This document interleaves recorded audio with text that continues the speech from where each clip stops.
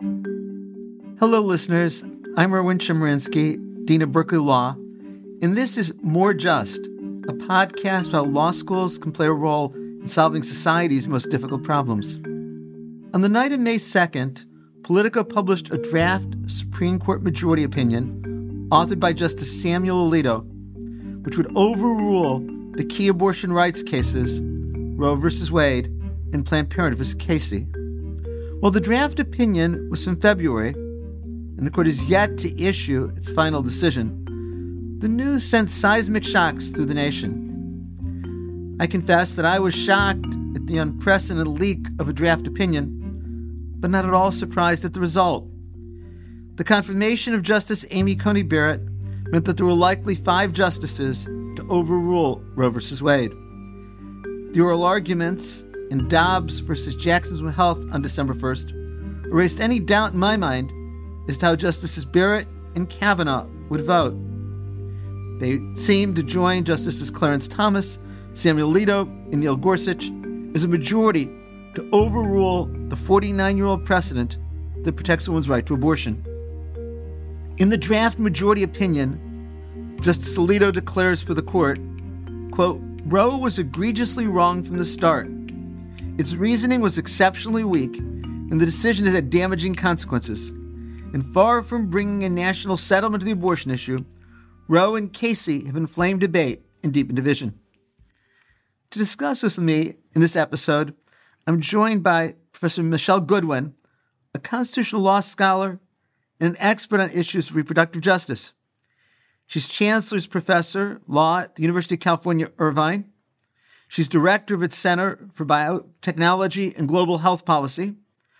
She has written extensively about reproductive rights and the implications of the abortion debate, including her book, Policing the Womb, Invisible Women and the Criminalization of Motherhood. She was recently named to be the prestigious recipient of the 2022 American Bar Association Margaret Brent Award. And I'm very proud that we've written many articles together, including about abortion rights and reproductive justice. Thank you again, Michelle, so much for doing this. I guess where I'd start is by asking you, what was your reaction to the draft opinion? Well, Erwin, like you, I was surprised that there was a leak, but I think that as Stephen Vladeck has said, that's a story. It's not this story. And the story is the content, the substance of this leaked draft opinion.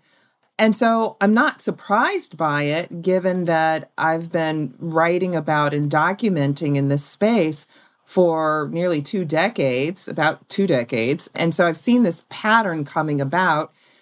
But the contents of this draft opinion are really quite chilling in so many different ways. The fact that it is about shrinking a fundamental right rather than expanding one, the turn to citing treatises that supported coverture, which included women as being sanctioned as the property of their husbands and fathers.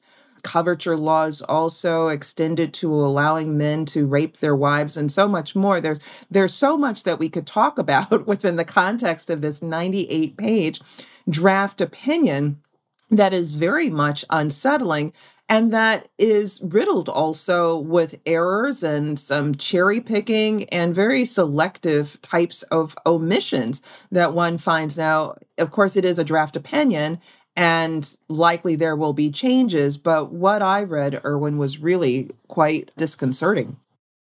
This, of course, takes us to speculation.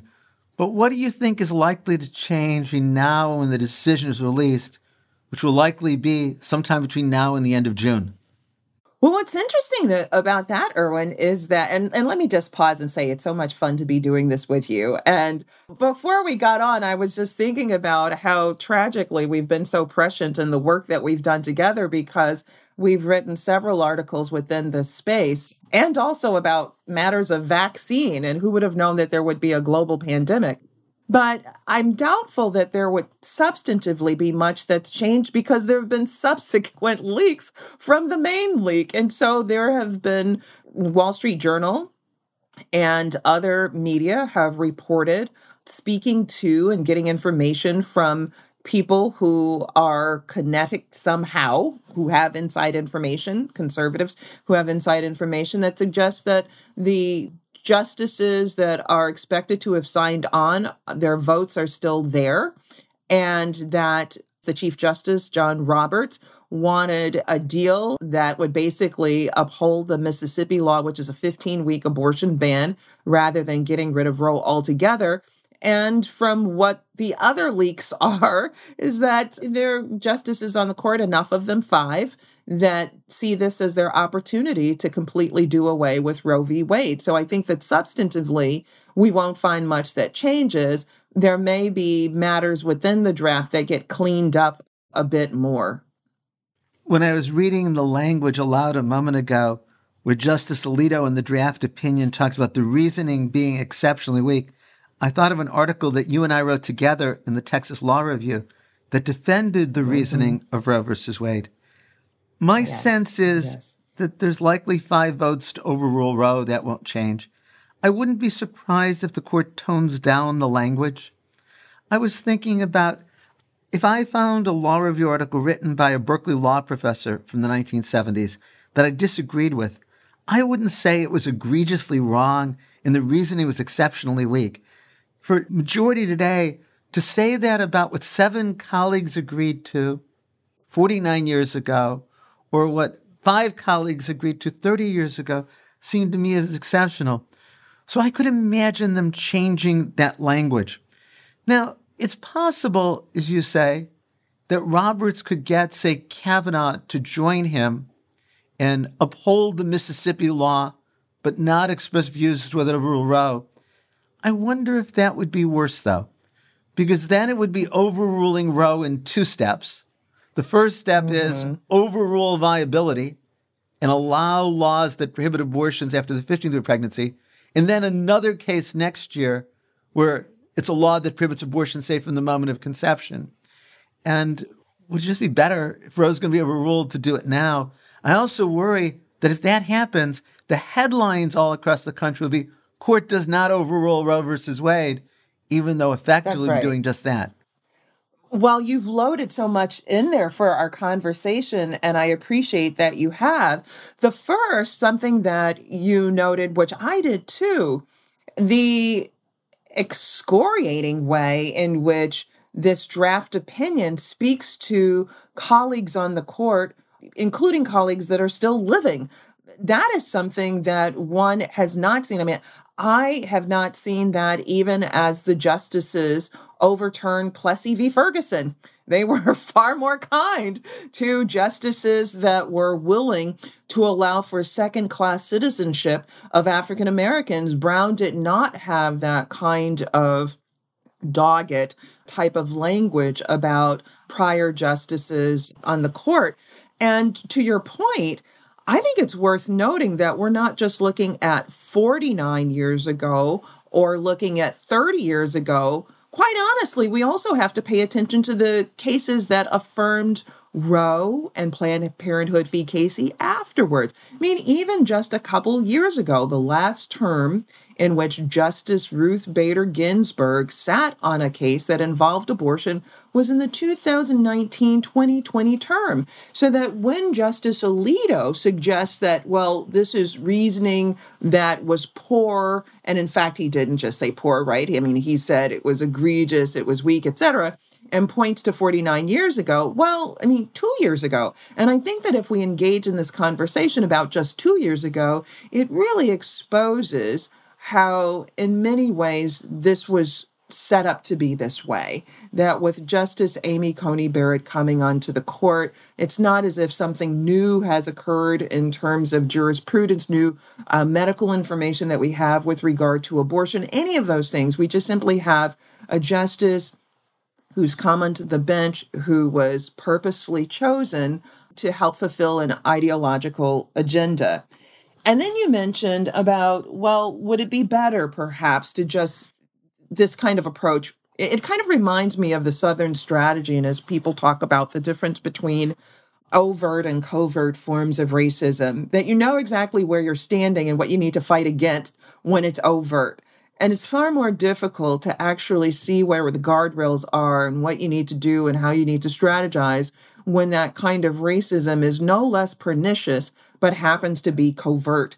And that's part of what we see here. And that's also what part of the pushback is against the Roberts strategy, right? If the Roberts strategy is just, hold on to the 15-week Mississippi ban, that effectively does, in fact, overturn Roe, because in Roe v. Wade, it left the decision-making to a woman, granted in consultation with her doctor at that time, but to a point of viability.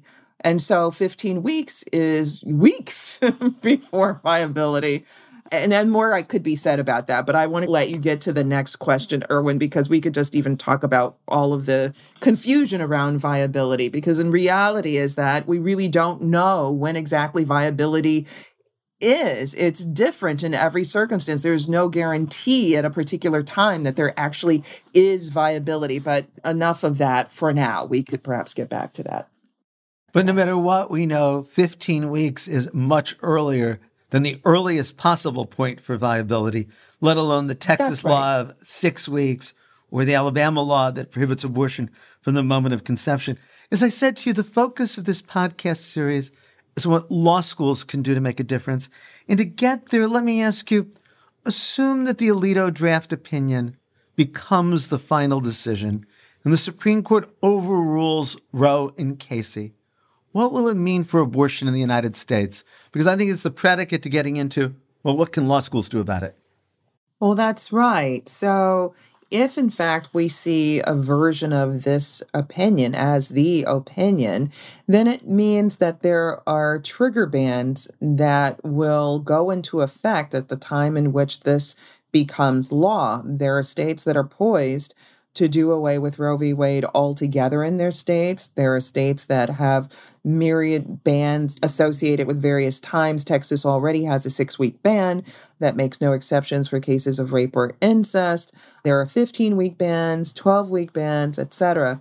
There are also states that are fashioning themselves as sanctuary states where they are further embracing how they can make sure that reproductive health care services are available, not just for the people who are in their states, but also people who are traveling. And then we have a bit of a mishmash and the potential for criminalization, civil punishments, etc. That is to say that there are legislators that are saying that they also want to ban things such as telemedicine associated with abortion screenings or medical appointments, that they want to ban prescription-based, medication-based abortion, which is predominantly used. About half of abortions that are taking place in the United States are ones that are performed through receiving pills. And there are states that will be requiring that individuals who want to terminate a pregnancy have to be in person with their doctors, even though the Food and Drug Administration has said that that is not necessary. And then there's the specter of criminalization. There are states that are proposing criminal punishments of people who violate what will be myriad versions of various laws to try to chill people's access to abortion and to make sure that people don't have access to being able to terminate a pregnancy. And of course, in addition to what you mentioned, I think that those politicians who gain by being anti-abortion aren't going to stop there.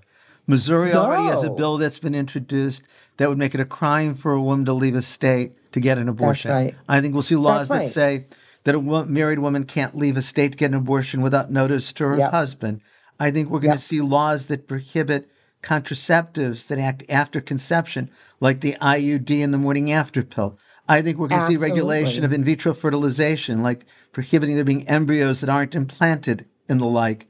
And again, to me, all of this is motivated by the political gain of those who oppose abortion, that they're not going to give up this issue. No, that's absolutely right, Erwin, because that's next level. So I've been calling this the period of the new Jane Crow. So Pauli Murray, who published in 1945 in the California Law Review. I mean, this is really stunning. African-American woman, 1945, graduated first in her class from Howard Law School, Thurgood Marshall famously said that the book that she wrote on race laws was the Bible of the civil rights movement, key to both civil rights victories with regard to race and also civil rights victories with regard to sex in America. Before Ruth Bader Ginsburg was at the ACLU, Pauli Murray was at the ACLU. And I mentioned Pauli Murray's name because she wrote about Jane Crow. She published in the California Law Review in 1945, speaking about sex and discrimination in employment. And I see this period as a new Jane Crow, meaning all of the things that you've just talked about, Erwin, which one could substitute sex for race and that be Jim Crow. Well, we'll see aspects of that now, all of that kind of policing of conduct and behavior and the expansion beyond abortion to these various other spaces, be they contraception, IUD access, traveling interstate. That reminds me of the Mann Act and so much more. And so I think that there's something that actually we could learn from looking at the very prolific laws that were enacted during Jim Crow to predict what's going to be coming next. I can't resist mentioning, then Pauli Murray came to Berkeley, where she got an advanced law degree, and Berkeley is very proud of her affiliation with our law school. Let me ask you, what can a state like California do? You've done a wonderful job of describing what's going to happen in so many states, likely more than half the states, which will outlaw all or virtually all abortions. California, New York, Connecticut, Illinois are going to continue to protect a right to abortion. What can they do?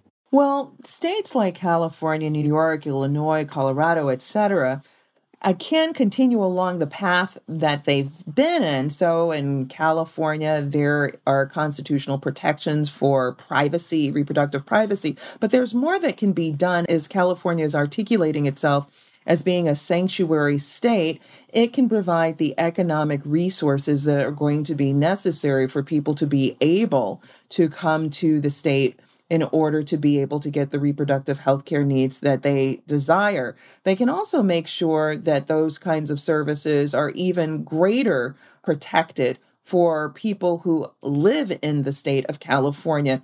And they can also do the kind of policing that's necessary to make sure that practices that would otherwise harm reproductive justice interests are not taking place. It's been in California where, for example, women who are incarcerated were being coercively sterilized. That's the kind of thing that we don't want to have happen in the state of California.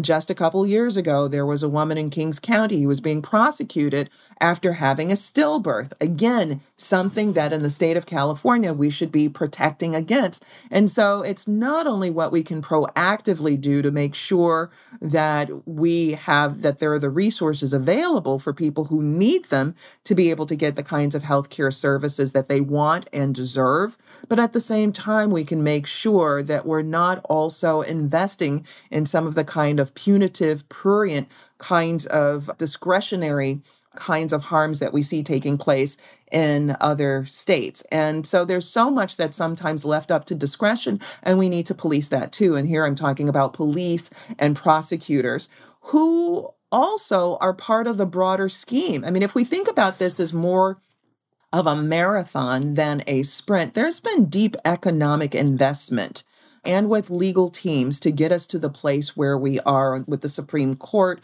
and what's been happening at state legislatures. And that kind of investment is also taking place with pharmacists, with people in police forces, with DAs. They're getting the same kinds of messages to use their discretion in ways that police women's bodies. And we need to be mindful about that. All of those are such good points. I just want to highlight where you began, the importance of California providing resources to women in states where abortion will be illegal. I got an email from somebody very upset after the draft opinion was released and said, what can we do in California? And I said, one of the most important things, at least in the short term, make sure that there's resources there for poorer women, for teenagers in states where abortion is illegal, to be able to come for where abortion is legal. What you and I have been talking about is a situation where abortion will be illegal in over half the states, but legal in other places. Well, women with resources who want an abortion will travel to places where abortion is legal. That's what occurred before Roe versus Wade. I think the statistic that we put in our article was that before New York became the first state to legalize abortion in this country, about 25% of the abortions in England were performed on American women. It wasn't right. poor women who were going to England for abortions. And it's No. not going to be the poor women and the teenagers in, say, Mississippi who can travel to California. So having That's right. resources available so that they too can have choice will be very important. And you point to police and prosecutors. When abortion becomes illegal in a number of states, a lot's going to turn on how is policing done? What do prosecutors do? And if police and prosecutors are aggressive, then we really do have the frightening prospect of what you talk about. Do all miscarriages, all stillbirths, get treated as possible abortions, and women are treated as possible criminals? There are frightening stories of women with ectopic pregnancies and doctors being uncomfortable treating them when there's laws that prohibit abortions.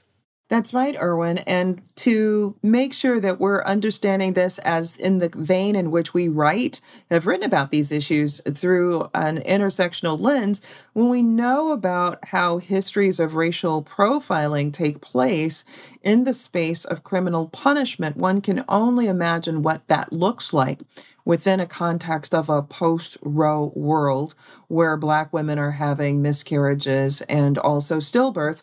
And in fact, we need not look to the future. We can look very recently to the past, where we've already seen in the state of Mississippi, 16-year-old girl named Renee Gibbs, African-American, prosecuted for depraved heart murder for having a stillbirth. Regina McKnight, who lived in North Carolina, 23 years old, a farm worker who confided to her medical providers that after her mother's death, she began to self-medicate. She had a stillbirth. Now, the stillbirth was not, as it turns out, related at all to her self-medication, but she was nonetheless prosecuted for murder because she had a stillbirth. And so these are very important issues that we're both talking about, Erwin, and they really have to be at the forefront. And when you talk about intersectionality, it's important to emphasize that prior to Roe, mortality and morbidity from illegal abortions was vastly higher for women of color than white women. So when we talk about the effect of illegality, we can't ignore that racial dimension. That's right. And even in the state of Mississippi right now, with the most recent data gathered by Mississippi's Department of Health, 80% of the cardiac deaths during pregnancy occur to Black women in that state. In Whole Woman's Health v. Hellerstedt, Justice Breyer offered a statistic that is well supported, and it is that a woman is 14 times more likely to die by carrying a pregnancy to term than by having an abortion in the United States. Well, in Mississippi, if you're Black, it's not you're 14 times more likely to die. You're 118 times more likely to die by carrying a pregnancy to term than by having an abortion. And just nationally, Black women are 3.5 times more likely to die than their white counterparts due to maternal mortality. And it's worth noting in states like Mississippi, Alabama, Louisiana, Texas, these are places that rank as the deadliest places in the developed world, the entire developed world, for a woman to be pregnant. And so when we're looking at what a post-Roe world looks like, for many women of color, and it is not an exaggeration, they're looking at a potential death sentence. And I know that sounds alarming, but the data is alarming. And it's not data that I'm making up or that you're making up, but it's data that we know and that we gather from their state's Department of Health. One needs to look no further than the data coming out of Governor Abbott's cabinet or that's in Mississippi to learn how deadly it is already for Black women. We've been talking about, as you refer to it, a post-Roe world, and talking about the post-Roe world where abortion is legal in some states and illegal in some states. Is there a possibility of a national law that would protect the right to abortion everywhere in the country? or prohibit abortions everywhere in the United States? Yes. So both are being talked about. So over the weekend, Mitch McConnell told reporters with USA Today that if Roe fails, he would not object to there being a national ban on abortion. It's something that's on the table. At the very least, that's signaling to a base, and it's signaling to donors in a time that's leading up to midterm elections. On the other hand, there's the Women's Health Protection Act. Within the next week, it's going to be voted on. It's expected that it will not pass through the Senate, but at the very least, it will make clear who the senators are and members of the House who are against codifying Roe v. Wade and those who support codifying Roe v. Wade, and that will be very helpful information for voters. And it's worth noting that in this draft opinion, Justice Alito says that these issues can be resolved by sending them back to the states and through voting, although the point that I would make is that that's a bit more illusory than real in instances where there is significant voter suppression that's taken place that has targeted people of color and where there's been the dismantling of key provisions of the Voting Rights Act by the Supreme Court. In terms of Congress, I assume what Congress would do is use its power to regulate interstate commerce to protect a right to abortion or to prohibit all abortions. That's right. And I think it could get through the House of Representatives now in terms of a bill to protect abortion rights, but I'm sure that Senate Republicans would filibuster it, and at least at this point, the Democrats show no willingness to have a majority to change the rules with regard to the filibuster. When you mentioned voting rights, that came up in the Senate. Joe Manchin and Kyrsten Sinema refused to go along with the change in the filibuster. Well, if you imagine a Republican president being elected in 2024 and a Republican Congress, then they would use that same power to try to adopt a law prohibiting abortions everywhere in the country. That would then preempt laws like California's that allow abortion. And then the question would be, would the Democratic senators filibuster to block it? I think so. Would the Republicans, though, be willing to change the rules of the filibuster in a way that the Democrats aren't to be able to achieve this to please their base? And so it's possible to imagine that if Roe is overruled in just a couple of years, there could be a national law that prohibits abortion everywhere, including in a place like California. That's certainly possible with the scenario that you lay out. And as we just touched on earlier in the program here, what's at stake are other key aspects of how we think about our democracy and rule of law that also are bundled into this particular moment. You mentioned voting rights and the fact that we've not been able to secure more robust voting rights because of this very same issue. And I think that there's a lot that we could learn from what was being signaled at the confirmation hearings of Judge Ketanji Brown Jackson in terms of next steps and next places that will be sought after to try to encroach upon fundamental rights and really shift what we've seen in terms of an expansion of rule of law that's more inclusive of LGBTQ equality and so much more. Well, let me ask you this, and this is where we started in the key question. What are the types of things that law schools can and should do about this? Our students really want to get involved, and they really want to make a difference. What do we tell them, and what can we as institutions, law schools, do? So there's a lot, again, for us to learn from the Jim Crow era and how students deeply invested in the blossoming of democratic values in our nation. There were students who volunteered. They went south.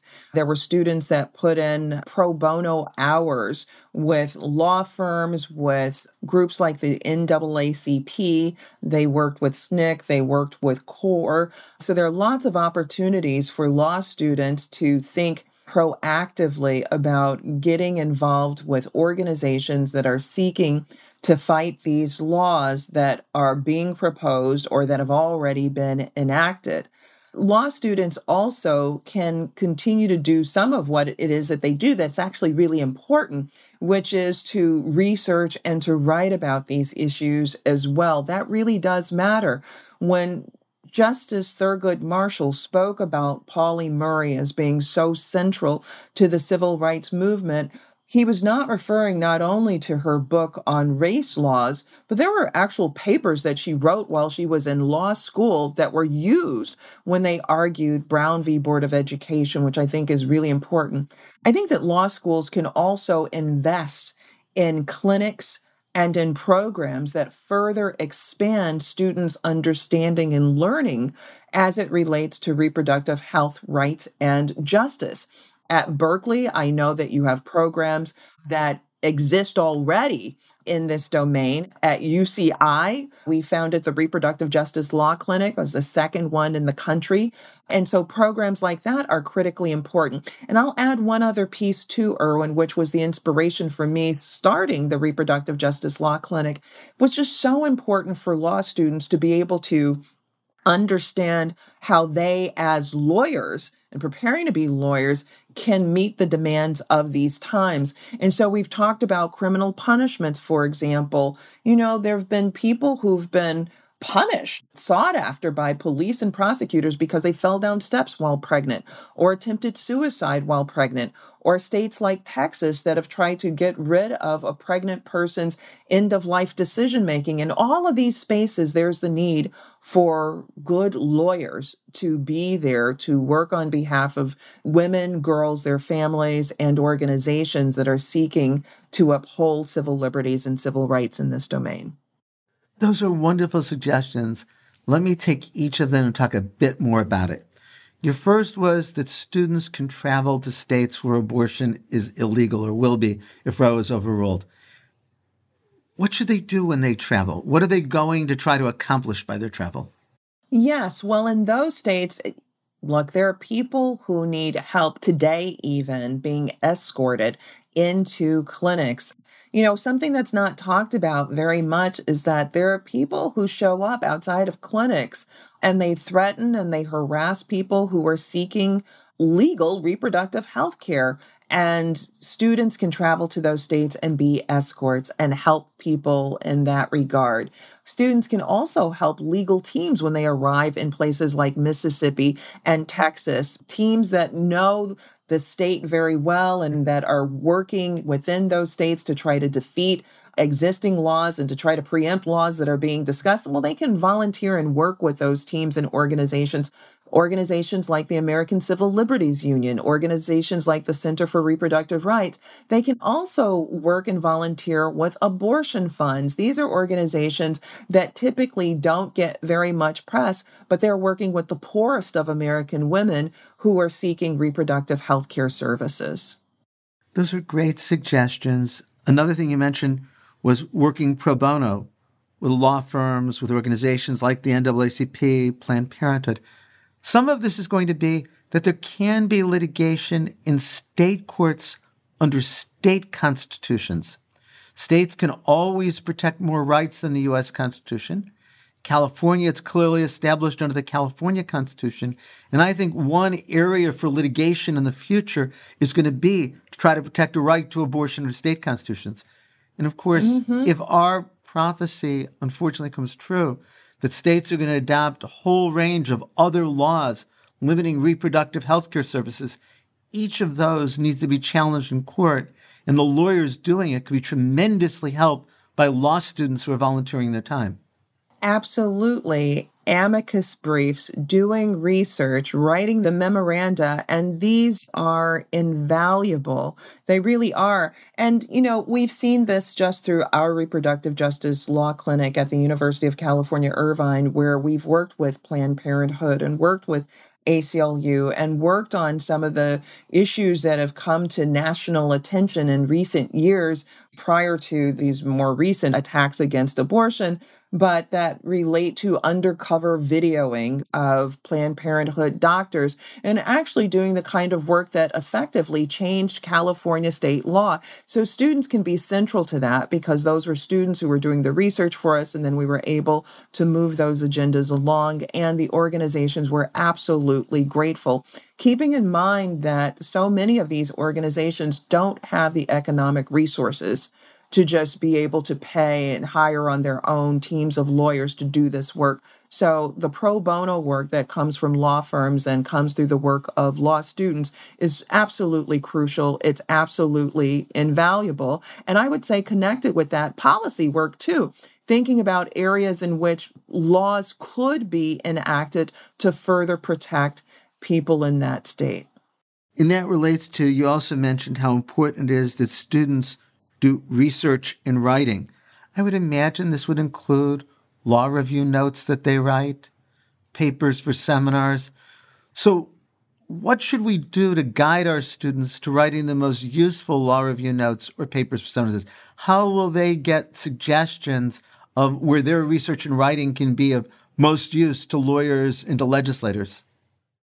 So here's what I'll say, that professors need to avail themselves to students who may be thinking about, I might want to write a project on this. Well, they need advisors. They need professors who are willing to sign on and be mentors and advisors. So that's one thing that law professors can do, avail themselves. The second thing is to be a sounding board for students who want to write in these areas, and to allow students to be innovative in terms of how they're thinking about these projects, because that's critically important too. And then I think it's really important that we're all rigorous and that we bring excellence to this work. This is demanding work. It takes rolling up our sleeves and it takes significant research. But the benefits of it, the rewards that come from it, are significant in terms of the kinds of conversations that we can further, and more than conversations, the types of civil liberties and civil rights that can be affected by this important work. I'll tell you, Erwin, that a paper that I wrote during my second year of law school ultimately served as the foundation for the first book that I wrote, a book that was very, very well received in many different corners. And so there's so much value that law students can bring by doing research, by being innovative, by allowing themselves to think outside of the box within these contexts. For example, very recently, I heard law students talking about, well, what about abortion services being provided on reservations? Would that be a way of getting around what could be state laws banning abortion? Innovative idea, great idea. Follow it up, do the research, roll up your sleeves. And here I will also say that we need 1,000 flowers to be blooming. So don't worry about preemption or somebody else is thinking about it. Find new ways to express these important ideas that you have. You ended your list of suggestions by talking about investing in clinics, and you talked about your very impressive clinic. Could you have a couple of examples of the projects that your clinic is doing right now?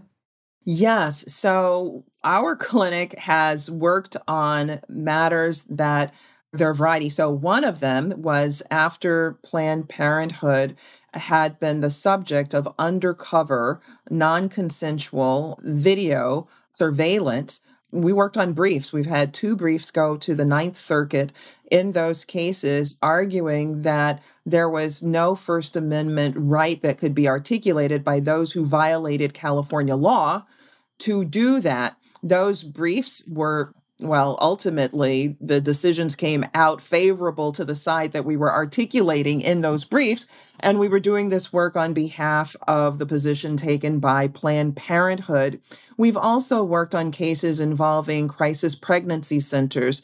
These are centers that have been established that ultimately typically do not provide healthcare services, but they're organizations that people who are seeking abortions, women and girls who are seeking abortions, may come to expecting that they would be able to receive abortion services.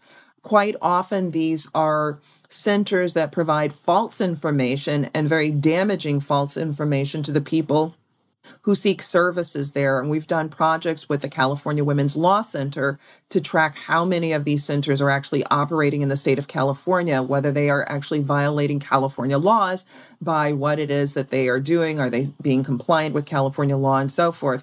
We've worked with the ACLU on projects that involve breastfeeding in the state and making sure that women are being provided the services that they deserve under law and that they're lawfully provided under law, and whether those are services that they're actually receiving. So we've worked on a variety of projects, including another one that involved women who were coerced into plea deals of 20 years each after admitting to taking illicit drugs during pregnancy. A variety of topics across a variety of areas within the reproductive health, rights, and justice space. And our students have really benefited from the work that they've done in the clinic. It's so impressive and so important. All too quickly, the time we have for this conversation is running out. I want to just end by asking, what message would you give to the law students who are listening to this? Well, the message that I would give, Erwin, to the law students who are tuning in is to not give up hope. There's much to be inspired by Goodman, Cheney, and Schwerner. Sad cases, right, of 3 young people who gave of themselves for the liberation of Black people and the ability to be able to vote. Mississippi Burning, the film that basically memorialized their experiences when they were in Texas and died, having given themselves to fend for the civil liberties and civil rights of African Americans. Not every case ends so tragically, but the point being that there is hope, because in the wake of their efforts, in the wake of efforts in the 1950s and 60s, we saw coming out of that a 1964 Civil Rights Act. We saw a 1965 Voting Rights Act. We saw our country come into a more enlightened space. We saw our Supreme Court respond in kind. I think that there are opportunities for us to actually shape the kind of America that we deserve. And I think it's important that we not lose hope. Very recently, Erwin, I've been thinking about the communities that exist in Canada that historically have been Black. Those communities, more than a few, Erwin, were started by Black people who dared to walk out of slavery during the period of antebellum chattel slavery in the United States. And without the aid of cars or planes or fancy boots, Black people who had this sense of freedom demanded that they get it, and they walked to freedom. And it's stunning to think that you could walk all the way to Canada, but to be so determined that your humanity mattered. And so there are many different expressions of hope that we have, and I think it's important that we not lose sight of those, and we not lose sight of this very valuable opportunity that we have. It is a privilege to be able to do this work in law.